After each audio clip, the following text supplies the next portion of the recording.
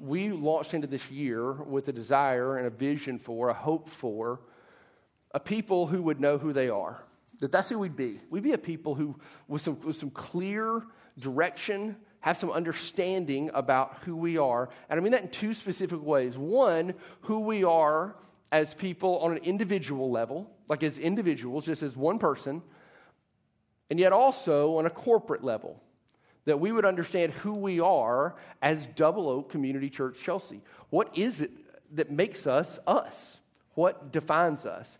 And for us, the foundation of who we are is the gospel of Jesus Christ. We want to be gospel people. We want there to be a gospel culture that exists here. What does all that mean? What it means is that we will see, everybody's like, well, how long is it going to go? Look, we want to be this culture of people, this group of people that is so centered on the reality of what Jesus has done that it defines everything about who we are.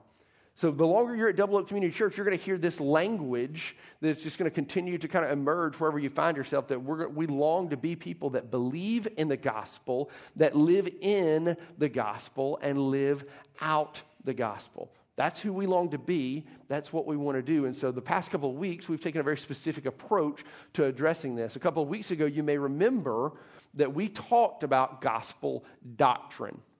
We really took a doctrinal focus to look at three very specific things. One, what is the gospel? And we find in reading Mark chapter 1 and seeing Jesus proclaim the very gospel himself, this kingdom that has come in him, this redemption, we found out that the gospel is the good news of the life, death, and resurrection of Jesus Christ. We see Paul recapitulate this in 1 Corinthians 15, that's what the gospel is. It's the good news, the proclamation of what God has done through the life of Jesus, his life, death, and resurrection. And then we saw that there's something to this gospel. It demands a response. We're called to engage with it and to interact with it. When we're presented with this good news, we now have the opportunity to believe in the gospel. And that's language. Believe is language that we use constantly in our life. But what does it really mean? What does it mean to believe in the gospel? And we looked through the scriptures and saw that what it means to believe in the gospel truly is to entrust our lives, to repent, to turn from our sin, to, in recognition of God's goodness, turn away from that which destroys, and to believe in, to entrust our very lives to God because of what he's done for us in the life, death, and resurrection of Jesus. And then third, we saw that there's some very specific, very clear implications of believing in the gospel.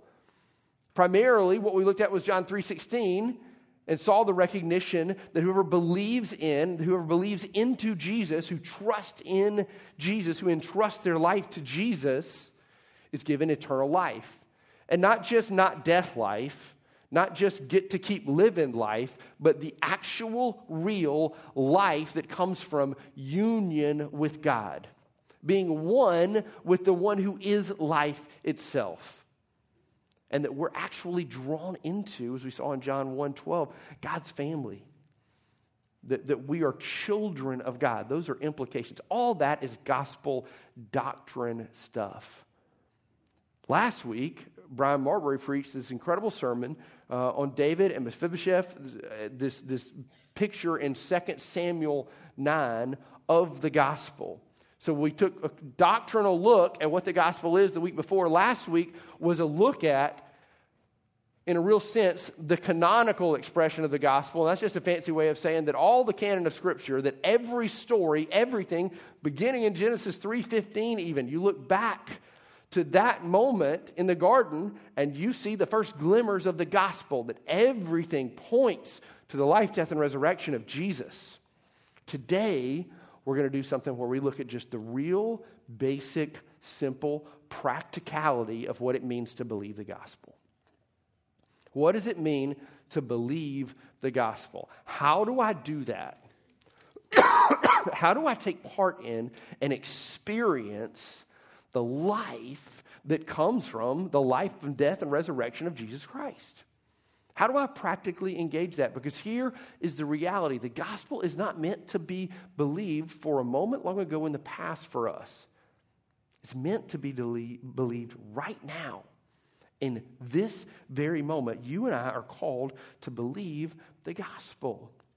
And the unique thing about it, and while we'll continue to say gospel over and over again, and we'll press toward something that's already been done, is that we have this unique desire as humans and this kind of insatiable nature to think that if I'm going to grow, if I'm going to transform, if life's going to be better, if life's going to be more than what it is right now, I've got to acquire something. I've got to possess something. I've got to go get something. I've got to obtain it.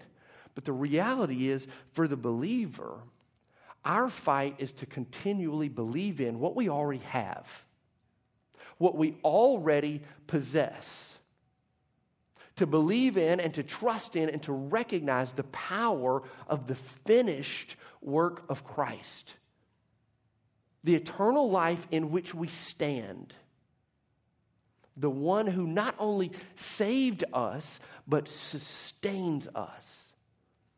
That's the goal of the Christian life. And it all boils down to believing the gospel. Here's the one big thing to take away today. One big thing as we launch toward Romans chapter 10. You and I are called forevermore to keep the gospel before us. To keep the gospel before us. This is Paul's letter to the Romans, Romans 10. We're going to read verses 10 through 17. It says this. For with the heart one believes and is justified, and with the mouth one confesses and is saved. For the scripture says, everyone who believes in him will not be put to shame. For there is no distinction between Jew and Greek, for the same Lord is Lord of all, bestowing his riches on all who call on him. For everyone who calls in the name of the Lord will be saved. How then will they call on him in whom they have not believed? And how are they to believe in him whom they have never heard? And how are they to hear without someone preaching? And how are they to preach unless they are sent? As it is written, how beautiful are the feet of those who preach the good news. But they have not all obeyed the gospel. For Isaiah says, Lord, who has believed what he has heard from us? So faith comes from hearing, and hearing through the word of Christ. This is the word of the Lord to which we say, thanks be to God. Paul is doing something really incredible in this passage. There's something deeply true that is very, very simple that's embedded in the midst of this that you and I often miss. He is writing to, as he writes this letter to the Romans, there are people that would tell you that in this passage he's talking very specifically to Jews or he's talking specifically to Greeks. And I think you can look at the whole missional context of this passage and see Paul's talking about the good news of the gospel to all, to Jew, to Greek, to slave, to free, as he would articulate in other letters. He is trying to tell these people to which he's writing that the gospel is for all. That the good news of Jesus Christ, the proclamation of this coming kingdom in Jesus, of what God has done in him, is for everyone.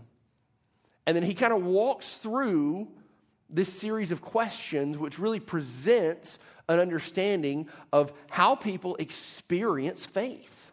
Like, where does it come from? How do you get to the place where you believe? How do you get to the place where you say, okay, Michael, if gospel belief is the foundation, if that's what we're called to, I've believed in Jesus, but like, help me understand, like, how does that process work? How does this really happen where I can continually believe in the finished work of Christ? What does that look like?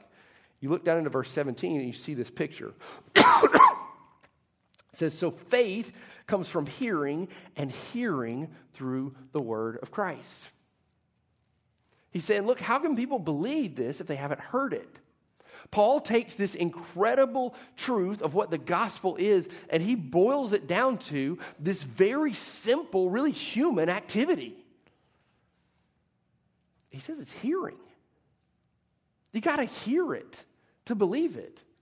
In order to experience this faith, you have to hear it.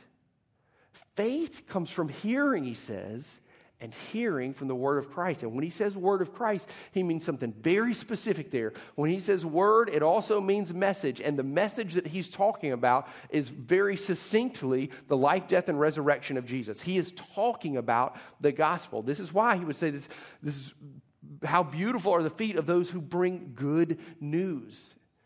It's that good news, it's that proclamation of the gospel. Faith comes from hearing that word of Christ. When we hear, when we encounter the truth of the finished work of Jesus, what Jesus has done, God's Spirit works in us and draws us to faith. And not just saving faith for a moment in our past, but saving faith for moments like right now, where we get to experience the present reality of the gospel. You know how we get our life transformed? You know how we live in the present reality of the very power of the gospel that is salvation? Anybody want to know how to do that? You know how we do it? We do it by hearing the word. This is really simple stuff, but it's deeply profound. Because in the middle of this passage, Paul is saying, in order for people to come to faith, in order for people to trust in Christ, in order for people to commune with and have union with and connection to the living God, they must hear the word of God proclaimed to them. They must hear the truth of God's word. Here's the thing. Our faith is deeply spiritual. Deeply mystical. And yet the way that God interacts with us in our humanity is very simple. And it's very practical. Quite frankly, it's just really cerebral. Like, in order for me to understand the good news, I got to hear it. I got to hear it. So at this point, I'm genuinely moving toward the place where I want to show you, hey, if you want to believe the gospel today, if you want your life transformed by the gospel, you have to put the gospel before you. You have to hear the gospel of Jesus, the good news of what he's done constantly. I'm looking at a room full of people, and some of you have walked with Jesus longer than I've been alive. I know that. I'm well aware of this. This sounds like simple stuff, and yet the reality is the scriptures over and over and over again encourage us to hear and to listen to the word of truth. Look back through the Gospels, and you can look in Matthew 11 and 13, and you can look in Mark 2 and 8, and Luke 8:18 specifically, and you can look into Revelation and the early chapters of Revelation and see that there are all of these urges for people to hear. In all those gospel passages, Jesus recounts stories, he tells parables, he gives instruction, and then he uses this little phrase. He says, "Let him who has ears to hear, hear." Why does he say that? Why are the scriptures so intent on drawing us to listen? Because this is the way that we truly experience the gospel, where our faith is grown and deepened. It comes through hearing. We have got to hear the message of Christ, the word of Christ, constantly. Now, again, I look out at a room full of believers. And so you may say, like, yeah, well, of course. And that's why I have a quiet time. All right, I'm there. I got it. Good. That's fantastic. But I think for the majority of us, and this is not like some Barna study or some demographics. This is just like humanity, okay? Like, you're busy. You're really busy. And you do a lot. And a lot of that stuff is fantastic. It is really good stuff. And your experience with hearing God's word has been pushed to the margins of your life. It's been pushed to the margins of your life. To where you would say, I'm going to read God's word when I can, or if I can, or I woke up late, or this happened, and kind of the day kind of started speed rolling. I didn't really get to spend time with God. And that begins to get pushed toward just the edge of your life. Anybody want to be transformed by the gospel? They want to be transformed by God. You want to know and experience God in deeper ways? I know that you do. It starts with reorienting our lives around that which is true. And that happens as we hear God's word. That's how that happens. I want to read you a quote from this guy. His name's William Inge. He is no longer with us. He was an Anglican priest, late 1800s, early 1900s. And this one little phrase, really simple, but articulates what we become if we don't experience the goodness of God and being confronted by His truth. This is what he said. It is quite natural and inevitable that if we spend 16 hours daily of our waking lives in thinking about the affairs of the world and 5 minutes in thinking about God and our souls, this world will seem 200 times more real to us than God. Very simple, but really profound. So what's Wild Bill saying? Here's what he's saying. 5 minutes is this increment of a day. And if you're awake for 16 hours, and if you're living that life, if you're living that 8-hour full sleep a night life, that's a cool life. If you're awake 16 hours, right? If you only spend 5 minutes of it thinking about the Lord, really meditating on who you are, and more pointedly, spending time with God in His Word and being confronted by truth, you're going to be a person who believes that everything around you is much more real than God is. Make sense? Because you're not experiencing Him. You're not knowing Him. You're not, I would argue this, you're not living in reality. You're not living in the reality that the most foundational thing about you, the most indelible thing about you, the fingerprint, the thing that defines you, who you really, really, really are at the core, if you've trusted in Christ, your life is hidden with Him in God. It defines everything that you are. Everything about you, more than a social security number or a job or some sort of status or the family that you have or the relationships that you have or the people you're connected to or the things that you possess. Those things are not reality. Those things are not really what defines you. All right?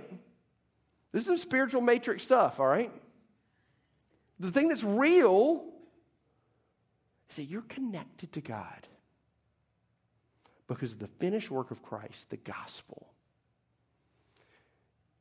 You want to live in a world where you experience that and you know God more? Where the things of the world would grow strangely dim to you because you're so passionately in love with the Lord? You got to surround yourself with God's word. You got to carve out time to spend time with the Lord where that's not on the margins of your life. Instead, things are ordered around it. So now instead, it looks like this. Hey, I get up 20 minutes earlier. I get up 30 minutes earlier. And I'm going to be confronted with reality, the truth, the gospel of Jesus Christ every day. I'm going to read the word.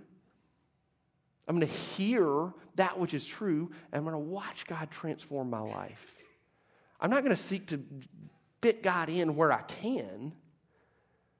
No, I'm going to order my life around the good news of the gospel. And hear this, not to be better or not to even be good. And perish the thought, like, do not hear this, not because God will love you more if you do that. That is a lie from the pit of hell. No. But because you've experienced this God who loves you, and now you say, God, I want to live in such a way where I love you with my heart, my soul, my mind, my strength. I don't want to be transformed by that which is true.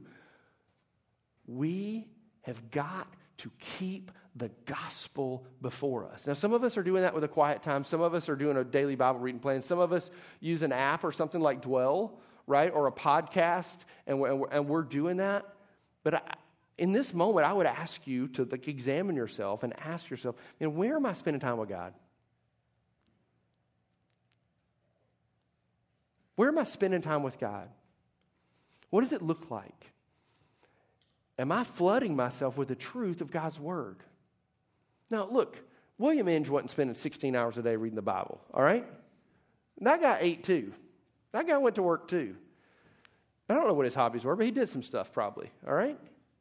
He didn't spend 16 hours a day reading the Bible, but he also had an innate understanding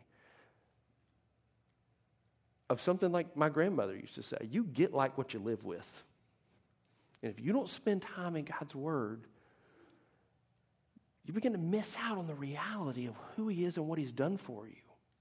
The blessing, the benefit, the joy of knowing, God, we have got to keep the gospel before us, in front of us, if we're going to live it out, if we're going to experience God's goodness. All right, John chapter 17. Two more quick passages. John 17, this is verses 14 through 19. This is the high priestly prayer, or portion of it rather. And this is the last recorded words we have of Jesus in John's gospel before he goes to the cross. And in these moments, he is praying these words directly to God the Father. It's a really, really, really important passage. And a powerful one as he explains the truth of God's word. And in effect, what God does with his word in the hearts and lives of his people. Jesus is praying, talking to the Father, and this is what he says, I have given them your word. And he's talking about people that have come to trust in him. I've given them your word, and the world has hated them because they are not of the world, just as I am not of the world. I do not ask that you take them out of the world, but that you keep them from the evil one. That's a good push. That's a good point to the illustration that Paxton gave us earlier in Isaiah 43, right? Not that the flames would be taken away, not that the world would be taken away, but instead that God would meet them in it by his Spirit. He says, I do not ask that you take them out of the world, but that you keep them from the evil one. And he says this, they are not of the world, just as I am not of the world. Sanctify them in the truth. Your word is truth. As you sent me into the world, so have I sent them into the world. And for their sake, I consecrate myself, that they also may be sanctified in truth. This is the word of the Lord, to which we say, thanks be to God. Look at verse 17 very specifically. Jesus prays and he asks the Father, he says, sanctify them in the truth. So the way that believers are set apart, the way that they are not just identified and known, but identified in the sense that everything that comprises the core, the guts of who they are, comes from being sanctified in the truth. Being transformed by that which is true. How does that happen? How does that sanctification take place? Look at what the word says. Sanctify them in the truth. Your word is truth. God's word is the means by which the Spirit transforms us and sanctifies us and sets us apart and gives us an understanding of the knowledge of God. How can I take part in that? How can I experience sanctification? How can I be transformed into the likeness of Christ if I don't experience the Word? It's not possible. This is the provision that God has made for this to happen. I want to read something Carson says, and this is what he says. He says, in practical terms, no one can be sanctified or set apart without learning to think God's thoughts after him. So what it means to be sanctified is to learn to think the way that God thinks, to love the things that God loves. You have to live in conformity with the word that is given, he says. And he says this, by contrast, the heart of worldliness of what makes the world is the rejection of God's word, his self-revelation in Jesus Christ. So this world that is hated, or that hates rather the people that love Jesus, this world that hates them, the very hatred comes from the place where they don't recognize and assent to and believe in the truth of the gospel. Our belief is what will define us either way. And if we want to be people who do trust in Jesus and will long to be transformed by him, if we're going to grow, we have to be sanctified. We have to be transformed. That happens as we encounter the revelation of God in Christ Jesus. That comes through us experiencing the very word of God. Third and final passage, Deuteronomy chapter 6. Deuteronomy 6. This passage is called the Shema. It's a famous ancient Hebrew prayer. And Shema means hearing. It means hearing. It means listening. And this is why at the beginning of the passage it says, "Hear, O Israel." But this is Deuteronomy 6, 4 through 9. It says this, "Hear, O Israel, the Lord our God, the Lord is one. You shall love the Lord your God with all your heart and with all your soul and with all your might. And these words that I command you today shall be on your heart. You shall teach them diligently to your children, and shall talk of them when you sit in your house, and when you walk by the way, and when you lie down, and when you rise. You shall bind them as a sign on your hand, and they shall be as frontlets between your eyes. You shall write them on the doorpost of your house and on your gates." This is the word of the Lord, to which we say, thanks be to God. Here's what's happening in this moment. We get a picture of, from the outset, really, in so many ways, historically, of God's people, the people that follow God, that love Yahweh, that they're commanded to be people who listen and remember with the truth of God ever before them. Think about what this passage says. It begins with this proclamation, the Lord our God is one. This is a picture of devotion to the true reality that God is God and God alone. So the people that Moses is writing to, and these Hebrew people live in a world, in Deuteronomy, you're talking about an ancient world with a polytheistic culture. And when we say that, what we mean is a culture where it was very common to worship all kinds of different gods. All kinds of different gods. And what's presented here, and God does through Moses, is he shows the people these things that I'm going to tell you, these things that you're called to hear,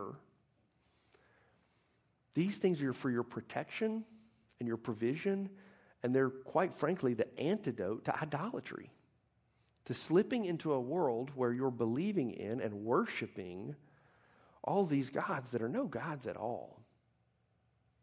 He says, the Lord our God is one, and then he gives very specific instruction. You shall love the Lord your God with all your heart and with all your soul and with all your might. You know this, as Jesus would teach it, the greatest commandment. And the one that would follow it, the second that is like it, is to love our neighbor as ourselves. But what's presented here from the outset, from the very beginning historically of people who have followed the Lord's people, is that they're called to be devoted and to love him. These are the kind of people that you and I want to be. What an incredible mark it would be on our life if people said, you know, that person, they seem to just, they're wholly devoted. They love God with all that they are. And you can see it because they love their neighbors as their self.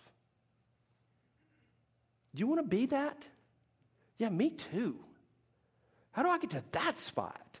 How do I get to the spot where people would say, man, that person loves the Lord and loves others? You could see it.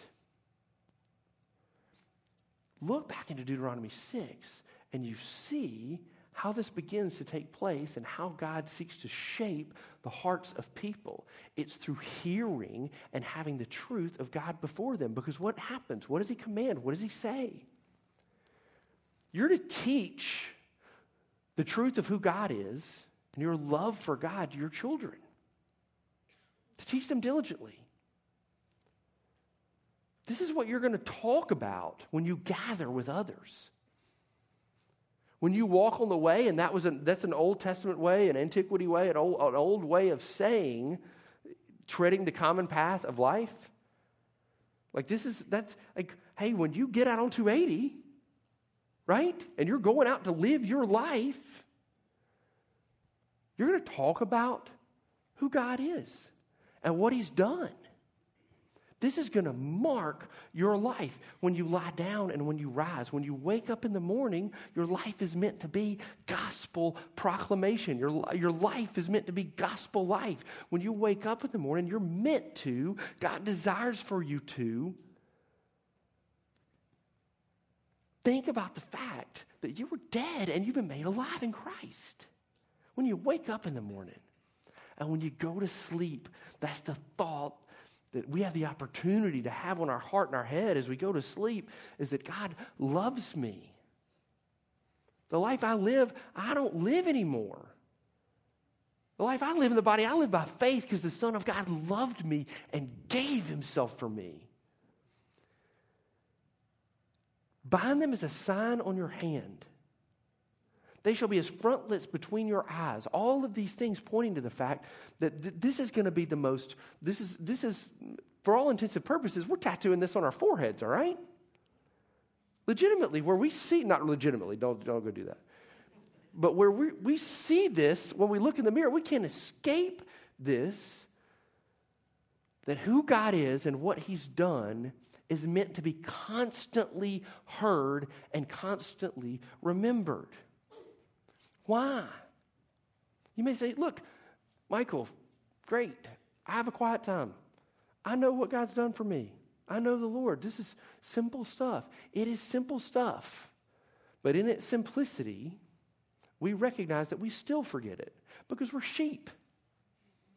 We're just kind of dumb. We're not together. It's all right. We can admit this. You're smart, but you're not. You forget stuff. You forget this gospel every day. Do you know why you sin? Because you forget the gospel. You forget that you're so deeply loved that you don't need that thing that you think is going to give you life in some moment. You forget the gospel. So God's word teaches us to remember it. But the crazy thing is that we're stupid, we're sheep, but we're also arrogant. It's the wildest thing. We know that we're forgetful, but we're so arrogant that we won't do this. That I can't find time in my glorious day to carve out for the creator of the universe. Think about it. You're great. God's created you in his image. You're incredible. You're not too important to spend time with the God of the universe. You'll eat. You'll get your work done. You'll get your bills paid. You'll do all that stuff. I know you will. Will you spend time with God? Will you hear the word of God in your daily life in order to be transformed? And are we people, let's just ask ourselves, are we people that do this? Am I somebody that diligently teaches the gospel to my children? I want to tell you about people that serve in our church. Kim Jones, who serves in our preschool, I'm telling you, number one, she keeps those kids alive and safe. And that's a challenge when they're that young at times. I mean that, seriously. But here's the reality. That ain't her main goal. It is. Wait, hold on. Let me start back. Let me back up. So we're putting it in a bad spot here. It is her main goal. Running with that goal, parallel, okay? And yet slightly ahead. Is this. She preaches the gospel to those kids. She tells those kids of the love that Jesus has for them. All right? Ben Stevenson. Ben's a brilliant guy. Loves those kids. Works really hard to help those kids that are beyond preschool, that are school age, those kids experience the gospel. Look, Hunter Gregg. Brilliant. I love Hunter and what these students have experienced in ministry from him and understanding and growth in the gospel. Incredible. And all of those things are meant to supplement gospel in the life of those children and the children that you have that are a part of this church. But you need to hear this. You know who the chief disciple maker is in your home? You know whose responsibility it is to teach the gospel to your child? You. You. You. And for me, it's me. For my kids, it's me and Mia. We have to teach our kids the gospel. You don't like bring your kids here, let them come hear the gospel, but don't let it stop there. How do you do that? How do you get to the place where, what do you mean, teach my kids the gospel and tell my kid the gospel? No, I mean, do it like this. Teach them. Tell them about Jesus and what he's done, his life, his death, his resurrection, the good news of who he is. And do it like this. Talk about it when you're sitting in your house. That's what Deuteronomy says. This is what God's people are commanded to do. And do it when you walk by the way. Do it constantly. Do it when you rise. Do it when you wake up in the morning. Do it when you lay down. The goal of life to be transformed into the image of God in Christ, to be sanctified, to be made more like Jesus. How in the world does this happen? It happens by talking about Jesus. That seems nuts, right? But this is what it looks like. And you might be like, hey, why are you getting fired up? And I kind of wondered a little bit too, right? I didn't expect that. I see that coming. But here's the thing. I mean this. Are we these people? Because I'm willing to bet we got room to grow here. I'm willing to bet we got room to grow in our homes of talking about Jesus with one another. I know we say blessings at dinner. We recognize that all good gifts are provision from the Lord. I know that. I know we do those kind of things. I'm talking about, like, are we talking about Jesus and who he is and what he's done? Because you know what happens when we do that? We're sanctified. We're transformed. How does that happen? Because the word is truth. And it changes us. God, by his Spirit, transforms us and changes us. I'm Michael. If we haven't met, I'm not application guy. I'm not the guy like week after week that's going to tell you, hey, I need you to go do this thing, right? I want to ask you to do something this week, like very specifically. Whether it is a friend, a neighbor, your child, your spouse, I want you to share the story of how you came to know Christ with a person in your life. I mean, maybe it's husband and wife. Maybe that's who it is. Maybe it's you telling your child about how you came to know Jesus. Maybe it's you telling a coworker. And this can be a billion things. It can be encouragement, and it can be evangelism, and it can be all that different kind of stuff. But the main thing is to help you cultivate and build the habit where you recognize, where you're constantly talking about what God has done. Because you know what happens when you do that? You hear God's very word. You hear the truth of the gospel. And you know what happens? There's faith. Faith comes and grows and is strengthened through hearing, and you're sanctified in truth. You're transformed. Could we be people this week that actually do that? Like where we actually do that? Even with the people that you're closest to. Like there are folks, you've been married for like so long. Longer than I've been alive maybe.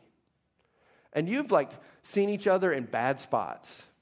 And I'm talking about like emotionally bad spots, and I'm talking about like sick. Like gross sick. Like you know you're in love because that person is like there the next day, right? Like that they were with you in that kind of sickness. You know that's love. And you've got this deep bond, and you've seen children be born, and you've done all this stuff, and you won't talk to each other about Jesus. Legitimately. It just feels like it's hard, it's scary. What if I say something wrong? Talk about what God has done in your heart and your life. Constantly. When you wake up and when you lay down. If you do this, and I'll assume positive intent here. When you do this, you'll experience God transform you. As our worship team comes, we get the opportunity to respond. We're going to sing some very specific words this morning. Anytime there's an invitation, a challenge, an opportunity to do something, there's the propensity. There's, in fact, sometimes maybe a proclivity, like just a natural thought that, like, I got to go do this. I want you to understand that keeping the gospel before you, that hearing God's word, that taking that act, taking that step this week to carve out time and to take a time with God from the margins of your life to something that is focal and central to your daily life, to take in moments where you're saying, you know what, like I'm gonna start talking about Jesus when I wake up and when I lay down. I'm going to start preaching the gospel to myself in the morning. I'm going to remind myself of the truth of God's word. I'm going to read God's word. You know what? I'm going to tell my spouse today about what God's been doing in my heart lately. And I don't know how to say it, but I'm going to start. I'm just going to try. And I'm going to make this hearing of the gospel something that's just constant and ever before me. There's a thought, there's an idea that's like, if I do that in my own power, this incredible stuff will happen. You need to understand that any transformation you experience is through Christ, not through us. The things that we do, that these are invitations where we're called to experience God. This is not, I'm going to go read God's word and I'm going to hear God's word constantly in order to believe the gospel to be better. No. Go put yourself before the gospel to see who God is and what he's done and how deeply he loves you. Because if we really truly are encountering the gospel, we're going to come to the recognition that we can't do anything. That there is no hope, there's no life, there's no joy, there's no ability, there's nothing outside of Christ working in us and changing us.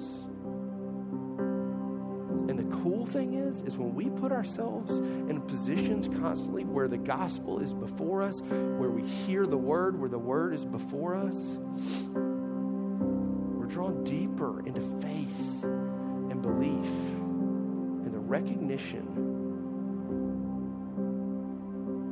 that while we were sinners, Christ died for us. So let's be people this week that when we wake up, when we lie down, when we eat a meal, when we talk with one another, we're sharing who Jesus is and what he's done. And God will bless us and transform us and change us to experience him and know him like we never have before. I want you to stand with me and let's pray as we begin to close our time this morning. Heavenly Father, we confess that we long to know you. Father, we say we want to know you. God, you've given us provision, the opportunity for us to know you through encountering you in your word. God, would you make us people that have the gospel ever before us in order that we might be strengthened to believe the gospel, to fight sin, to love you with all our heart, soul, mind, and strength, to love our neighbor as ourself. God, all of these things we long to do, but we can't do them, Father. We need you to do them by your power, by your Holy Spirit. Father, every good and perfect thing is from you. Would you let today and this week be an opportunity to recognize that and see that and taste and see that you're good as we keep the gospel before us. In Jesus' name.